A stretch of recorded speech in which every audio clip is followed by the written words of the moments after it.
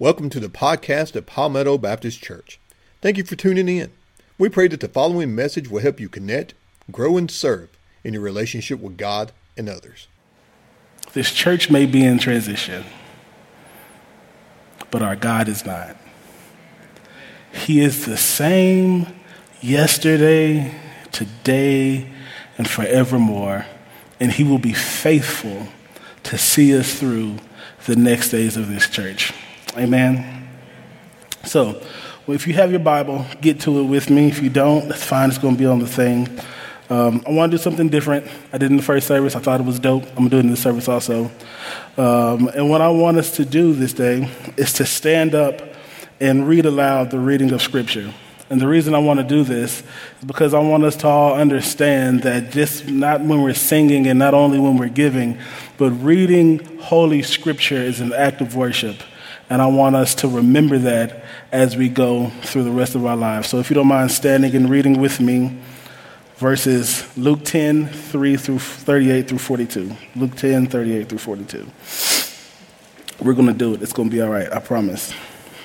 While Jesus and his disciples were traveling, Jesus entered a village where a woman named Martha welcomed him as a guest.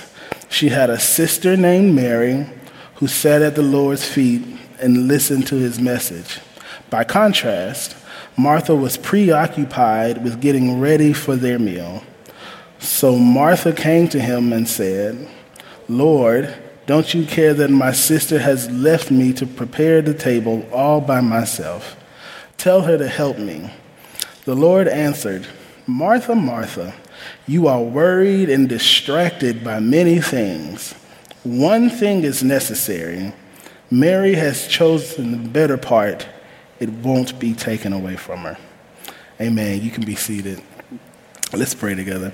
Father God, we thank you so much for this moment. We thank you for Scripture.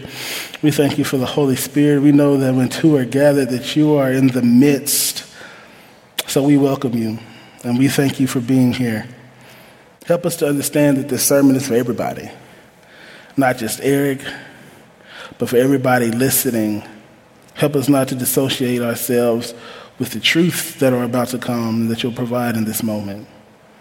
Help Eric to remember that you are doing the work, that it's only my job to speak as you give, and to trust that you will hide your truths in the heart of your children.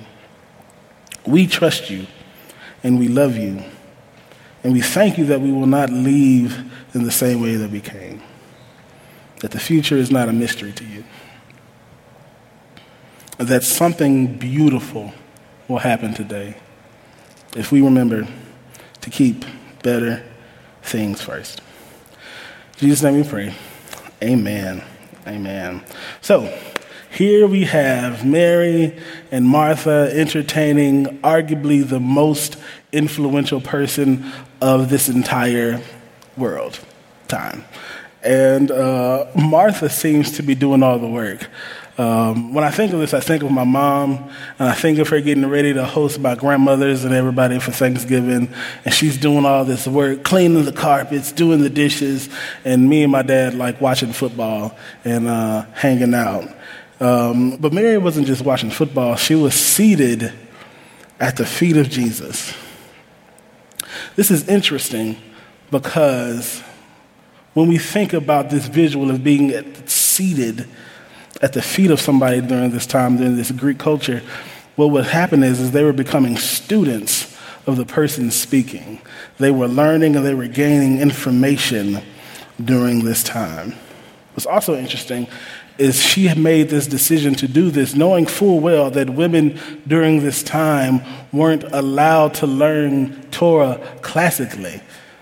All of the information and all of the lessons that they gleaned were from their husbands and the husbands learning. Women weren't even allowed to pray openly in the temples at this time. So the fact that she built up enough audacity to go sit at the feet of the teacher as though she was learning meant something. And Jesus understood it. Mary didn't get it that much, and Martha didn't get it that much. But Mary understood something was happening when she listened to the feet of Jesus. So it's a blessing that the story teaches us that it's more important to sit at the feet of the master than to hold on to conventions. So let's continue to go forward. The story reminds me a lot of my grandmother, Medea. She was a Medea in every sense. Not Tyler's Medea, but very similar. She knew how to get stuff done. And Miss Katie Mae Patterson was her name, and she was the apple of my eye for a long time. And they lived in Birmingham, Alabama. I'm from Huntsville, Alabama. Some of you know that. I'm from Huntsville, the best city in Alabama. Yeah, I said it. And it's awesome. But we used to go down to Birmingham for the holidays and all this fun stuff. All of our cousins would be there, and aunts and uncles, and it would be just a blast. My grandmother would make just awesome feasts. She's an old country black woman, so she knew how to throw down, right? It would be grits, fat back, homemade biscuits, cinnamon rolls, peach and pear preserves, and all this stuff. And what was good for Eric is she would let us have seconds, even when Mama said no. So she was my lady, walking or riding, because she was always going to feed her boys. But as I got older, I realized she didn't make the feasts as often as she did when I was younger. As I got older, I saw her more sitting down and talking with the family and listening. And we would talk about stories. We would talk about the family history. And we would learn from her, and she would learn more about us. And it was in that moment I realized, although the food was good, her sitting with us was better. Because we were learning, and she was learning. So I have a few takeaways for the believers from the story. This story is an amazing story. It's been used so many times to talk about the inward change and all this good stuff. But I also have a few things that I think we really need to lift up from this scripture. And the first one is this. Too much focus on good things leads us to miss better things. Again, too much focus on good things leads us to miss better things. Jesus was in the house of Mary and Martha. Martha was doing a good thing. She was making sure that Jesus was taken care of. She was doing a great job being an amazing hostess, making sure that everything was right, the food was warm, the wine was flowing, or juice, I know how we are, juice was flowing, right? But all that sort of stuff was happening at that time, and she was doing this amazing work, but in her working and in her daily chores, she was missing Jesus. She was missing Jesus.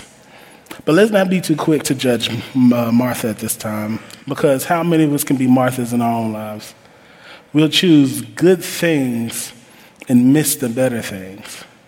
We'll choose spending time at work and loving our jobs and working from home and doing all these amazing things and checking emails in the bedroom and going to sleep and whenever we get a chance, but we're missing our family. We're missing those bonding moments.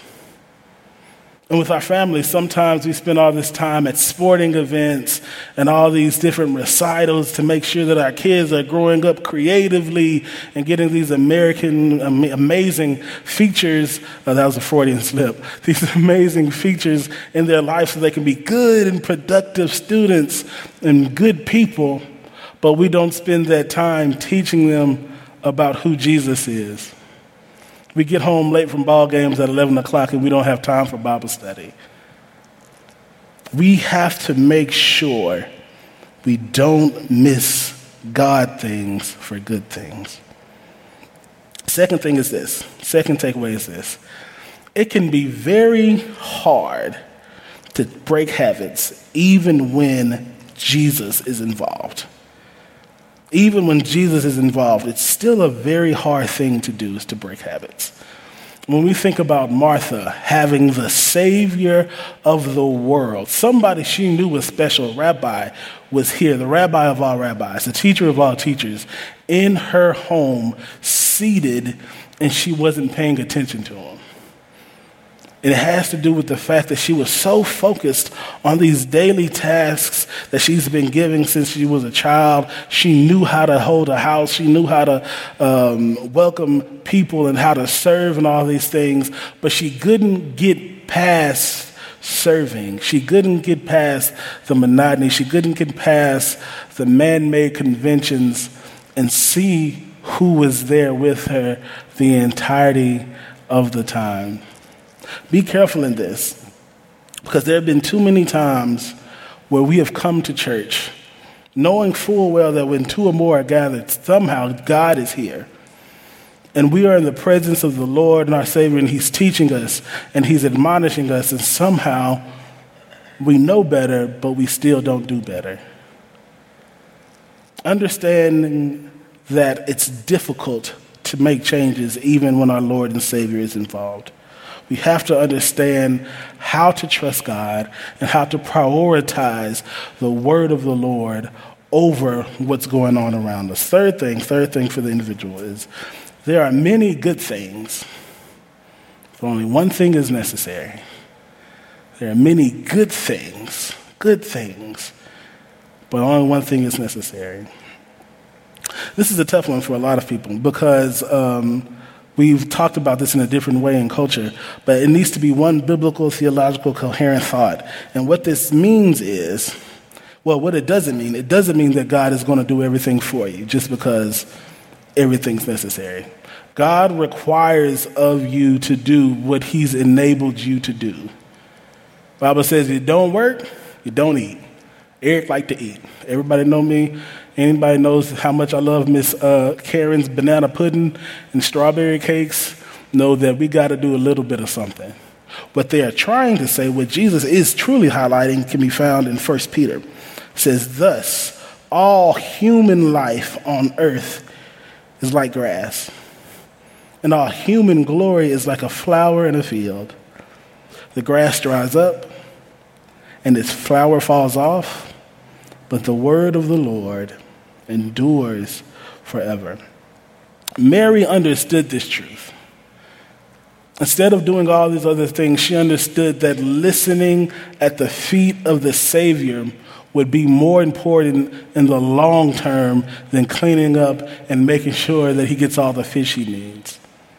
Because at one point in time, she won't be able to do all the work that she used to do. She'll get older, she'll age, and her body won't work in the same way, so she won't be able to prepare the big feasts. She won't be able to do all of the dishes. She won't be able to serve the brisket and the baklava and all that amazing stuff. But what she will have for the rest of her life is what the Lord told her the day she sat at his feet. The word of the Lord endures forever.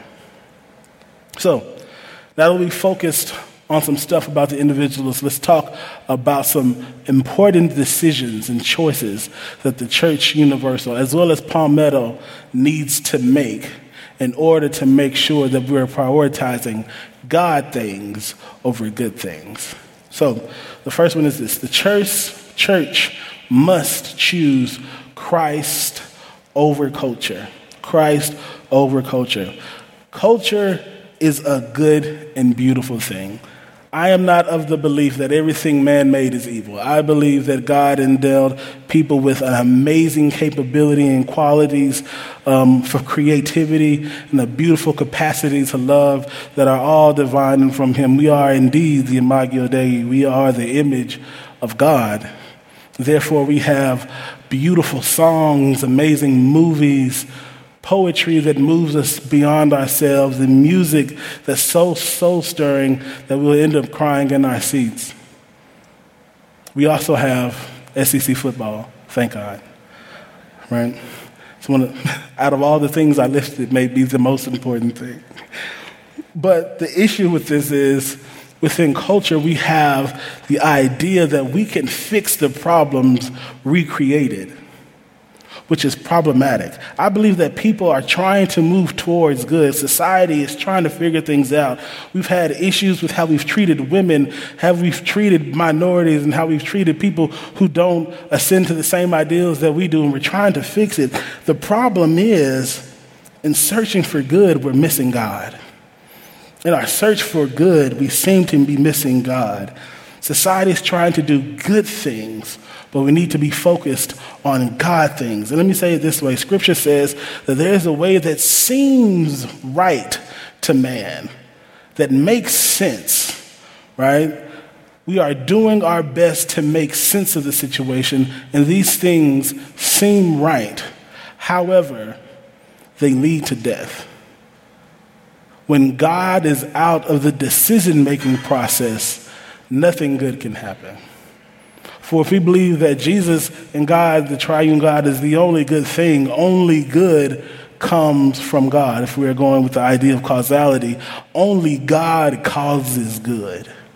So we can't make this thing happen on its own. We can't make the changes to make things good. God is the only good thing in the universe, and therefore is the only one who has the ability to make things good. So therefore, the church must find herself not necessarily culturally removed, but centered truthfully and located within the hope of Scripture and of a risen Christ. Therefore, we will find the better things. Second, the church must choose truth over tradition. I'll say it again. The church must choose truth over tradition. Tradition is great. It was so funny in the first service because I was like, y'all the traditional service. I get it. I see what's happening. Please don't be offended. Right. But tradition is awesome. Hymns of the church are good. The way we've been doing things are good. But the thing that's most important is the truth that's found in the traditions. If our traditions are not leading people to Christ, what good is it? Jesus says that I am the way, the truth, and the life. He also says that the hour cometh and now is that those who are true worshipers will worship in spirit and in truth. Jesus is more focused on truth than he is traditions. Read your Bibles. Jesus was a cut-up back in his day, right? So make sure that our truth trumps whatever traditions we have. This doesn't mean that we must get rid of traditions. What it does mean is that we need to make sure that we are looking to make sure that our traditions are focused in the truth of the gospel and the fact that Jesus is who he said he is, and we can do what he says we can do, and that is bring people to Christ. Otherwise, traditions are for us, and that's the problem. Third, we must choose purpose over programming. Purpose over programming. This is a tough one for our society right now because we live in a society that's focused on taking. We often have quantity instead of quality. And the church has not escaped this particular phenomenon, especially during the time of pandemic when we're trying to get people back into the church. So we say, hey, we have all these events, we have all these amazing things, and we're trying to entice people back to the church, which is a good thing. But the problem is our purpose has to be primary. It's tough. I understand that we haven't seen people in the churches all across the country who have all these members who just used to visit Bedside Baptist, and now they're full-fledged members and giving tithes and voting and all this other stuff, and we're trying to get them back, and we understand it. But the purpose is not simply to have events for the sake of getting people back. It's for the sake of purpose.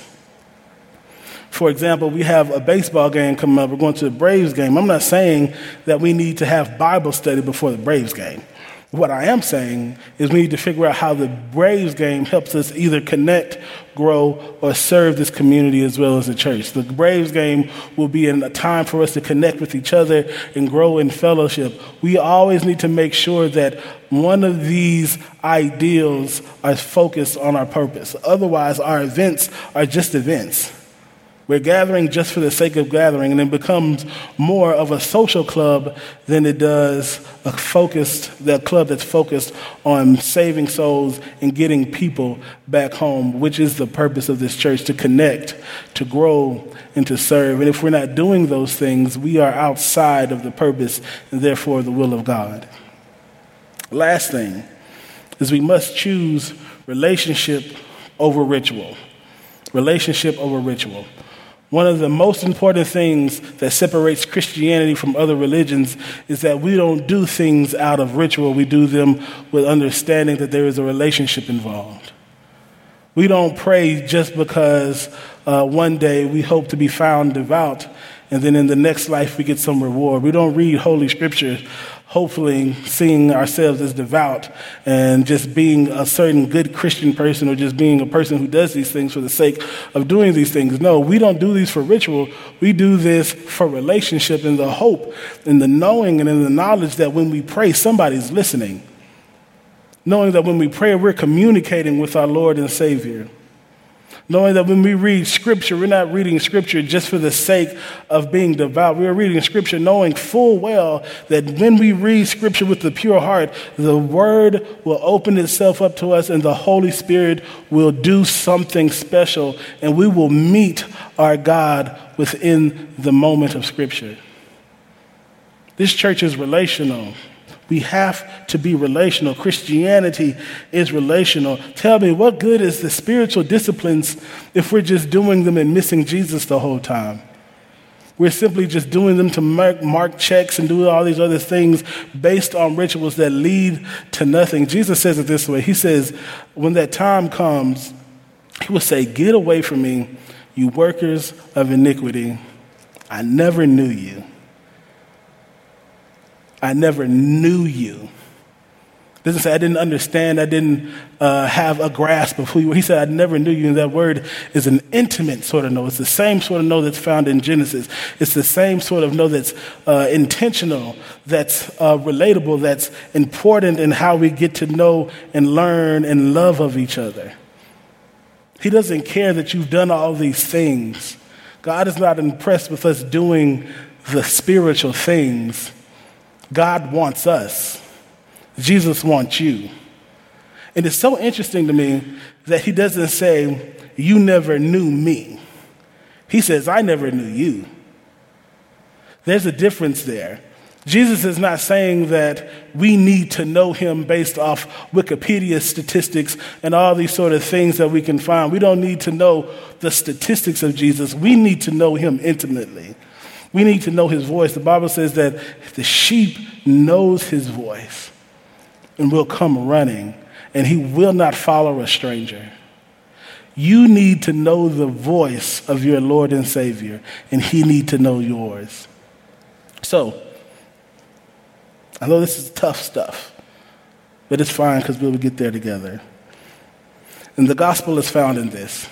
I know it sounds like there's a lot of things we need to do, a lot of things we need to fix. We need to prioritize God. We need to make sure that we choose all the right things. But the good news here is, the gospel here is, he'll help you to do it. Jesus is not going to leave you without help. He has given us the Holy Spirit to help us and make sure that we do the right things. Because as we saw in one of the other ones, is that it's impossible for us to do this in our own strength. One of my favorite books is, right now that I'm reading, it's A Celebration of Discipline, and it talks about how so many people have elevated the gospel of trying hard. It's not about trying hard. It's about doing things and understanding that Jesus will fill the gaps as we do. So it says this right here, John 14:26. "But the Helper, the Holy Spirit, whom the Father will send in my name, will teach you all things and bring to your remembrance all that I have said to you." God is intimately involved in the effectiveness of his church. He cares about us enough to make sure that he gets in at the ground level to make sure that these plants flourish the way that they need to. All we have to do is put better things first. Put better things first. Good things are not bad. Put better things first. And then we will find out soon enough that Jesus is the best thing that could ever happen to any of us. Let's pray. Father God, we thank you so much for this time, for this moment. Help us to get it. It's tough. Help us to get it. Help me to get it. Help me to choose better. Help us to choose better things. Understanding that you've blessed this world and blessed us with good and beauty and truth and wonder. But in all of that, help us to remember that it's in you we live, move, and have our being. That you are the best thing. That your word lasts forever. Help us to trust you with our forevers. Help us to trust you with the future of this church. Help us to sit down and to reevaluate and to listen and to be intentional about making sure Jesus is the priority.